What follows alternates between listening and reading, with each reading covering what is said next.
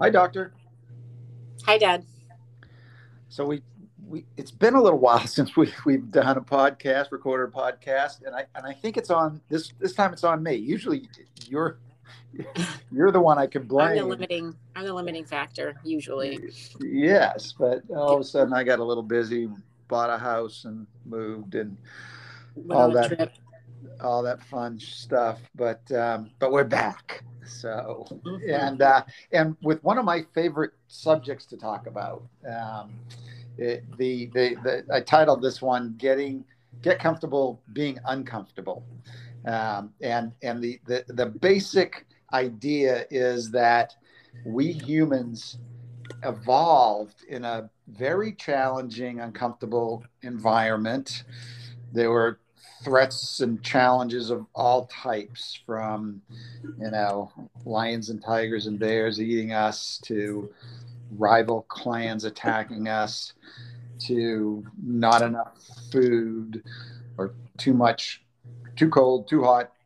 I Just mean, I'd go back a little further to the uncomfortable transition from um, growing inside of a uterus to being birthed through the birth canal and all the trauma that ensues that's necessary to get the baby, breathing on its own, and that final yeah, those final moments close a hole, an opening in the heart that's made that keeps the baby, alive and well in the uterus, but then needs to be closed in order to facilitate, living outside of the uterus. So the stress is part of that transition period. right, and obviously necessary for life. Right. um, Yep. in that scenario. So yeah, that's kind of the general theme, is that all of these stressors, we adapted to them, and that adaptation includes genetic changes and what have you, that helped us to adapt to that very challenging environment. Things like our affinity for calorically dense foods, our body's kind of resistance to dropping weight, or our natural levels of anxiety, were all very, you know, facilitated our ability not only to survive but thrive in that environment. However, the environment that we find ourselves in now, dramatically different. Like Hmm. every other, I mean, if you look at the comfort levels that we enjoy, that the average person enjoys today, the richest person didn't enjoy those comfort levels 100 Right. years ago. Right. Yep. So Well, our everything environment, is geared towards convenience and probably comfort. and every other day a new Hmm. app or invention, whatever comes out, new product comes out, makes our lives more comfortable. If Right. there's a problem, there's a solution for it. Yep. So but it begs the question: Are we maladapted for this comfortable environment? What are the impacts of it? And there's a growing body of research that would say yes, we are maladapted, and it is causing us lots of problems. And I'm reading a book, very interesting. I'll give it to you when I'm done. Uh, Called "The Comfort Crisis," which has the title. The author is Michael Easter, who's a journalist. He's not a scientist, but he's one of these science journalists, whatever. He also writes for like an outdoor magazine and what have you. Um, and his thesis is, this comfortable life is bad for us in a number of ways, and we need to purposely introduce discomfort into our lives in order to be healthy, both physically and mentally and emotionally. So let me just stop there and ask you, what what do you think about that general idea? I mean, I think that I think that there are benefits to being in a environment where, you know, you aren't always in that fight or flight mode. I think that there's, I think that where we usually talk about, you know, our ancestors and how they were able to, how they lived and all that kind of stuff. The little bit of flip side to that is they also had very much shorter life expectancies, right? So there's always a tug and pull a little bit to it. Um, but I mean, I would tend to agree. I would tend to agree. With the general thesis, yeah. Yeah, I mean, yeah, you know, what's a great one is just exercise is uncomfortable, you know, when it's exactly. done at a certain level of intensity. But The other part of it that it does is, you know, I think the most successful people are shown to be the ones who are able to adapt. And you're likely much better at adapting to life if you have been uncomfortable in the past, whether that's physically uncomfortable, emotionally uncomfortable. You know, the more maybe adversity and quote unquote pain, whether that's physical pain from a ton of exercise or otherwise, um, you're likely more adept at adapting and, you know, and thriving in those kind of situations.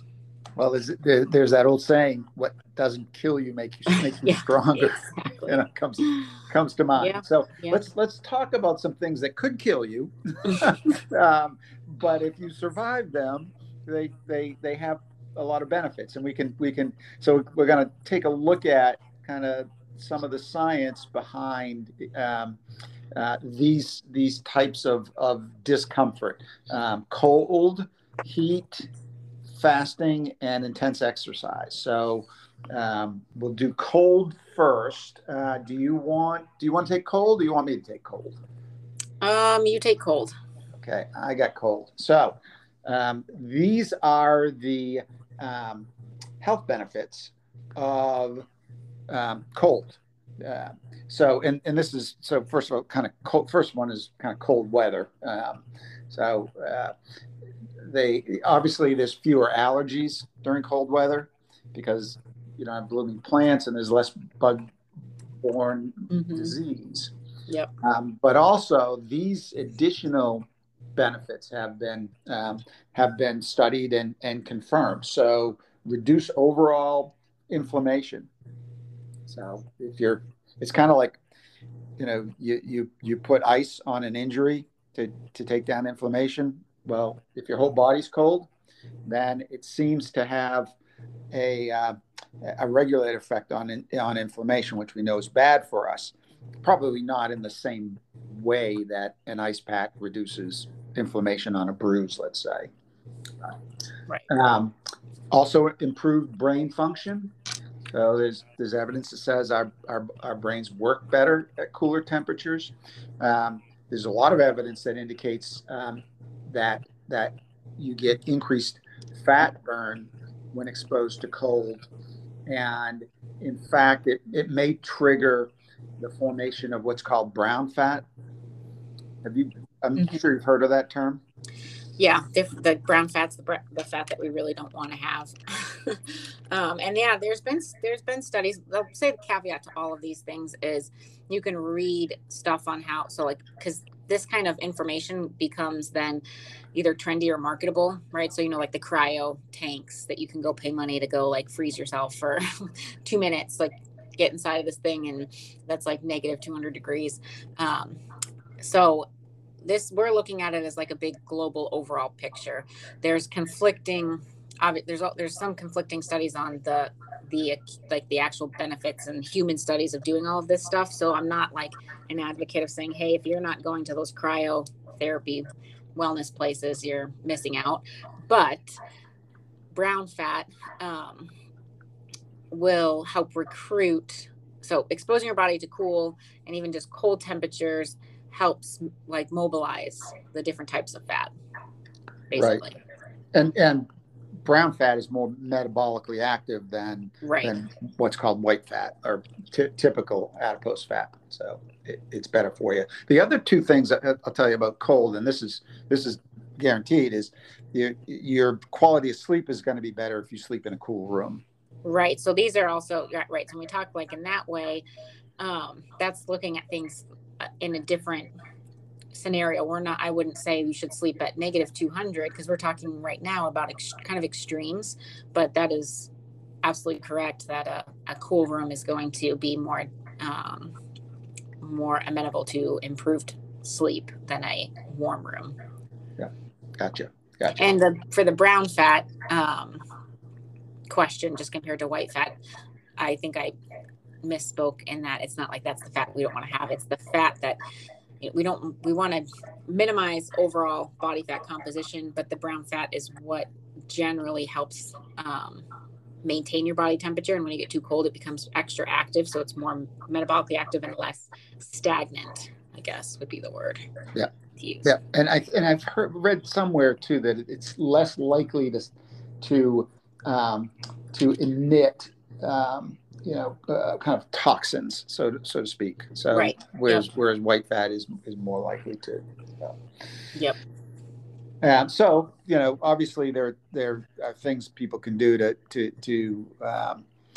if you live in a cold climate such as you do, you can get out in the wintertime just more and know that cold weather is good for you. Obviously turn the thermostat down when you go to sleep, or you could take the more radical route of those cryogenic chambers, or these, I'm sure you've seen on Instagram or what have you, these people doing ice plunge baths. Mm-hmm. That seems like and there's definitely like you said, the anti-inflammatory effect, which likely does have a global anti-inflammatory effect when done body-wide, because it does, even acutely in that moment, minimize inflammation. And I think it helps prevent further muscle breakdown, like you see, LeBron James getting into an ice bath after a game, stuff like that. Yeah. So there is a acute benefit and then a proposed potential long-term benefit. Have you heard of the guy named Wim Hof? WIM is his first name and HOF is his last name. No, I have not. He's made a career out of cold kind of treatment, so to speak. Yeah. And he says, so I'm reading from his website. For most of our evolutionary history, a merciless natural environment automatically, challenged us, and sub-zero temperatures were among those. Howling winds and hungry wolves kept our muscles and veins supple and our minds sharp and clear. Or killed us. One of the if it didn't kill us, one of the two. So his method is it involves cold therapy, but also breathing. Yep. But he's like, take the coldest shower you possibly can every day. Just interesting. I haven't gone down that road, but I started kind of dial it back. It would be good for me a little bit. But But on the flip side, you could also make your shower much hotter and induce a sauna-like effect, because there are benefits to extreme heat as well. There's a lot of data out there around saunas, and with heat stress, this one has been around for a long time, with saunas, and not just like there's dry saunas, and then there's like the wet saunas and sauna bathing. So not everyone obviously has access to a sauna, but really, really hot baths, over time. There's hot yoga, there's hot XYZ exercise, places that pop up all over the place. So why are we doing this? What are the benefits of it? And the idea is that the exposure to heat at those levels in and of itself has brain and cardiovascular benefits over time. So environmental stresses like extreme warm or even extreme cold causes our bodies and the actual cells to kind of it challenges them, puts them through stress. Short-term stress on our body is a good thing. Long-term, day-to-day, low-level stress is obviously a bad thing, but like exercise is doing exactly that. It's stressing your body, injuring your body in the short term for long-term outcomes. But the thought around the sauna, and there's a lot of data from the Finnish who do sauna bathing much more regularly than anybody else on the cardiovascular benefits, mortality benefits, as well as dementia and Alzheimer's risk reduction with regular sauna use. And the thought process is maybe there's improved actual cell and microvascular function. So the actual like vasculature and endothelial lining of our arteries gets improved. Maybe it's reduced blood pressure and arterial stiffness, maybe increases in angiogenesis or, new cell creation, which mediate benefits all over the body. I think that there's a lot of different potential mechanisms that we don't really have it all figured out yet. But what there have been several studies that show that there's a reduction in cardiovascular outcome, disease and mortality in this subset of the population. And they do this lifelong. They begin in like early childhood, even as young as like one. Right. It's a way of life in like saunas. Sweden and Finland. In fact, I've read that the problem with doing studies there is you can't find a control group. You can't find people that don't do sauna. Right, because you want to compare them to people in that same environment who just aren't doing the sauna. And then so you also have to think, I always say take some of this stuff with a grain of salt, because can you extrapolate that to 20 minutes in a sauna 3 days a week at the age of 35 or 45 and or 65? Or is it because they've been exposed to sauna treatment since they were one? So that's, I think, to be seen, and comes with newer studies that come out. But in general, heat will challenge the body, which forces it to adjust to maintain its normal internal temperature, and it directs blood to certain places where it needs to cool. So it's directing it to like the skin, and then sweating, is a kind of complex mechanism that helps cool the skin. But what happens during this time is you have reduced blood pressure, you get an increased heart rate, your stroke volume, or the actual blood that's pumping out of your heart, is increased during that time. So there's a lot of different kind of mechanisms going on that are thought to, cause positive adaptations in your overall cardiovascular system. And then Alzheimer's disease is very complex and we don't know a ton about it. But I think it's a little bit about the amyloid plaques that seem to be improved in people who are doing regular, sauna therapy. There's all kinds of other evidence on, increased VO2 max, which is what is kind of like a marker of your overall cardiovascular fitness. So incorporating heat with your exercise increases your cardiorespiratory actual fitness levels. There is data behind that. So it's something to think about. If you don't have a sauna, they do say like really hot baths are a good substitute. And then these hot exercise places where you go, basically, I don't even know how hot they get them. Well, but yeah, I've done hot yoga before. Or get on a bike and inside a hot box. Yeah, that doesn't sound like fun.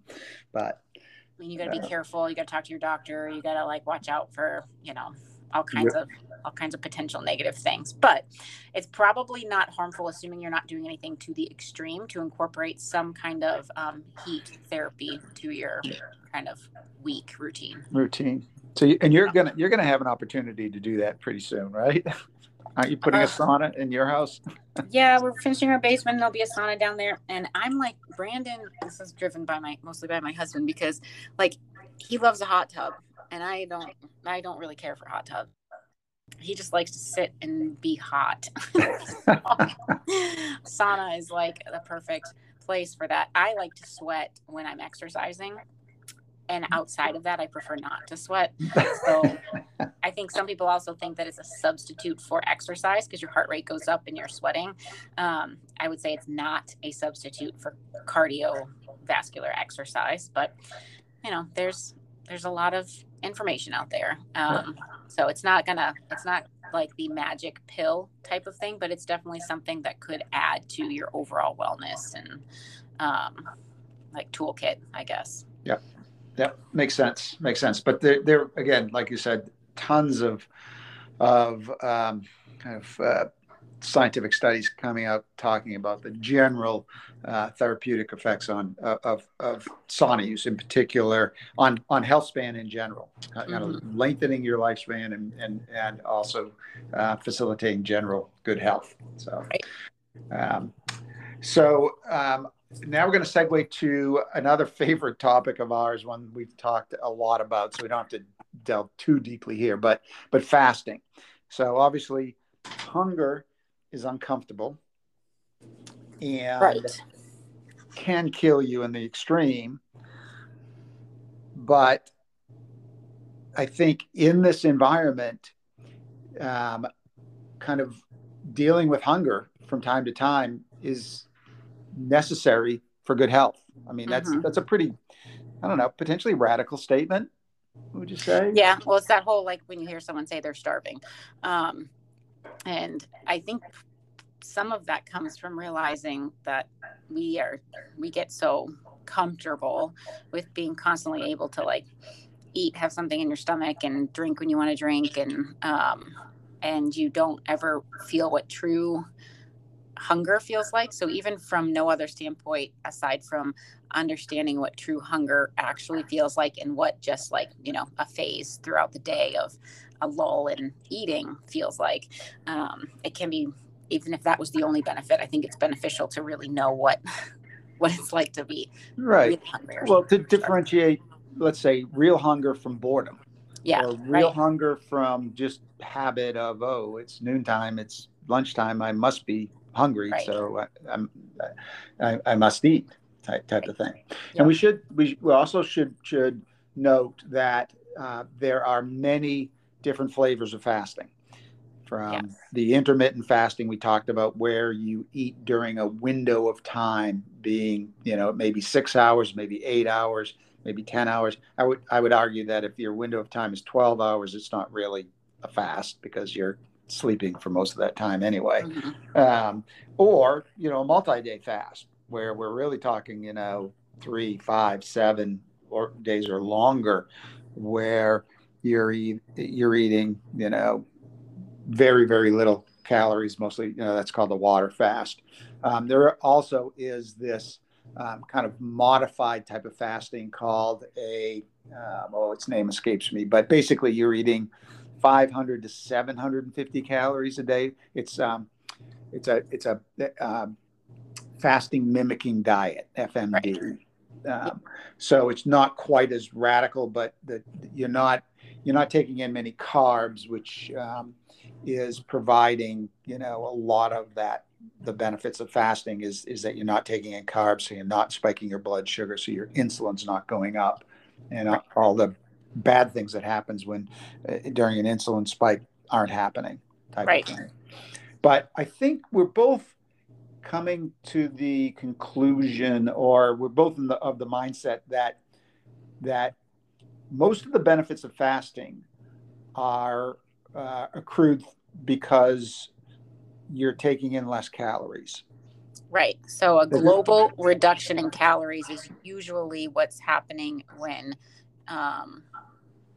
you're fasting, or if you are restricting calories over the course of your day and not limiting to the time that you're eating, you have similar results. So it's not that fasting itself is doing all these amazing things for metabolic health in the short term. If you are doing the long fasts or the 48-hour fast once a week, then that's probably a little bit different. But the intermittent fasting, where you eat over 6 hours a day or 8 hours a day and don't for the rest, you don't have to do that to get the effects. What the effects probably are coming from is just a global reduction in calorie intake, because there is a lot of data out there about calorie restriction over the long term and its benefits on health. So, and longevity, definitely, yeah. and in many species, even other than humans. I mean,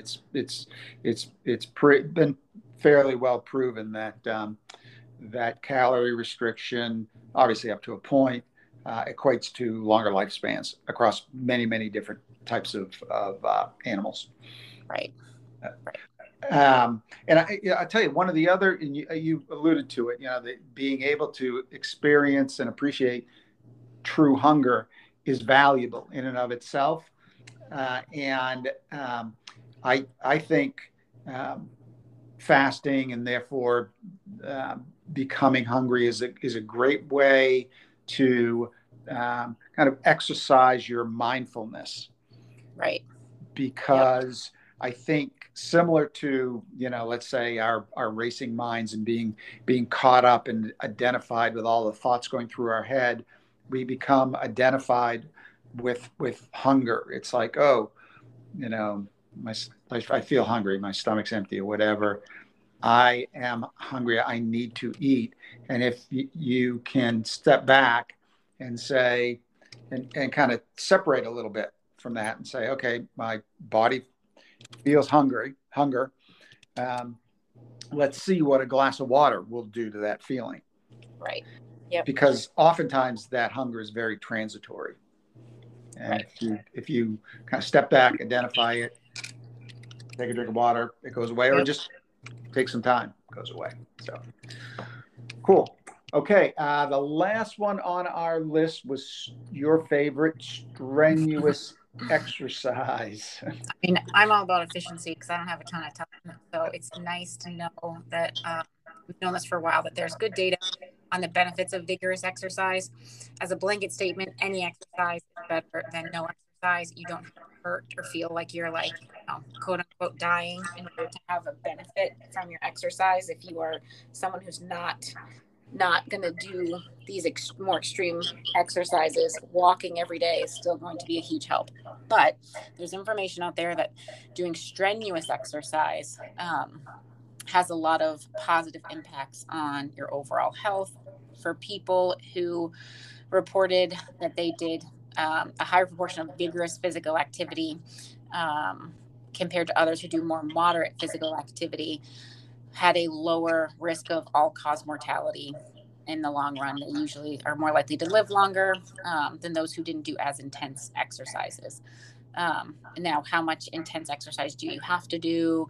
I don't think we have the answers on, hey, this is the exact regimen that you need to do. But I usually tell people, if you can incorporate a couple days of intense exercise a week, then you're probably going to be doing your cardiovascular system a favor. And then the other days do less vigorous, maybe longer walks, that kind of thing.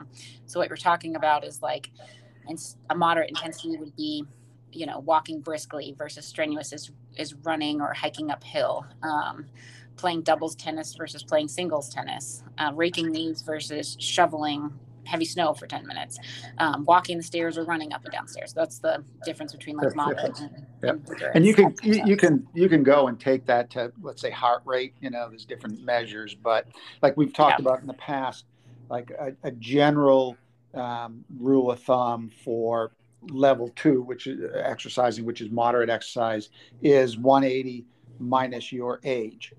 So for me, that's around 120 beats per minute. And that's about at the point where it becomes a little difficult to carry on a conversation.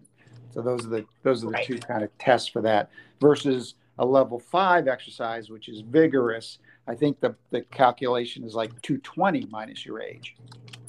Right. Yep. So going by that, and you can also use like the talk test. You shouldn't, if you're doing vigorous exercise, you shouldn't be able to talk.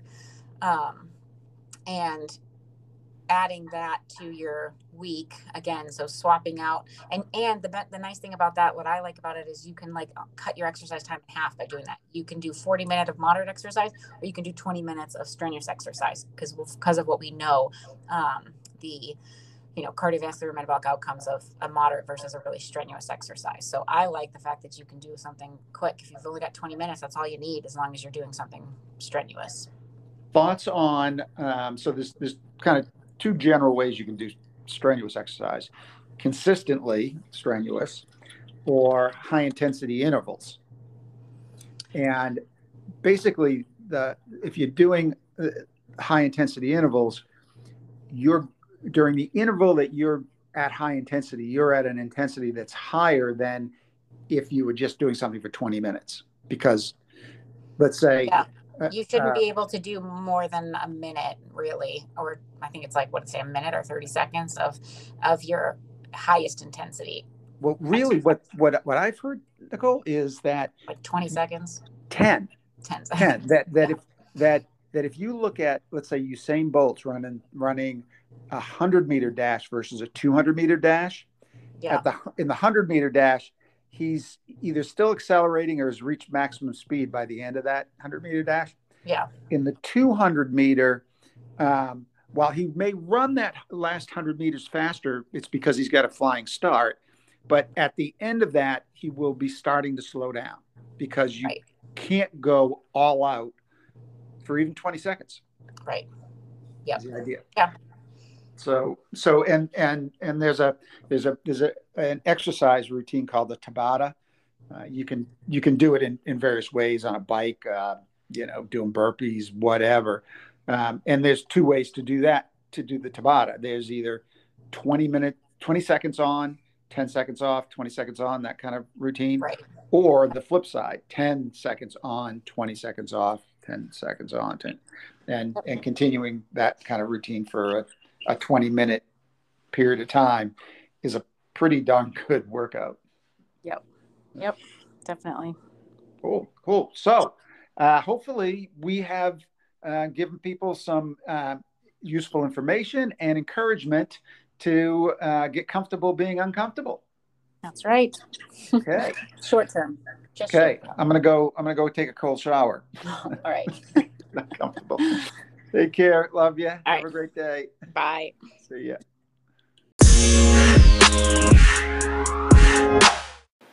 Thanks again for listening. You can visit thedoctorandad.com. That's spelled THEDRANDDAD.com for show notes to any of our podcasts, as well as other useful info on extending health span. Now, the legal disclaimer. This podcast is for informational purposes only and does not constitute the practice of medicine, nursing, or other professional healthcare services, including the giving of medical advice. And no doctor-patient relationship is formed. Use of this information and show notes is at the user's own risk. The content of this podcast is not meant to be a substitute for professional medical advice, diagnosis, or treatment. Listeners should not disregard or delay taking medical advice or treatment for any medical condition they may have and should seek the assistance of their medical professional for any such conditions. We also want you to know that we take no funding from any product or service that may be mentioned on the Doctor and Dad podcast.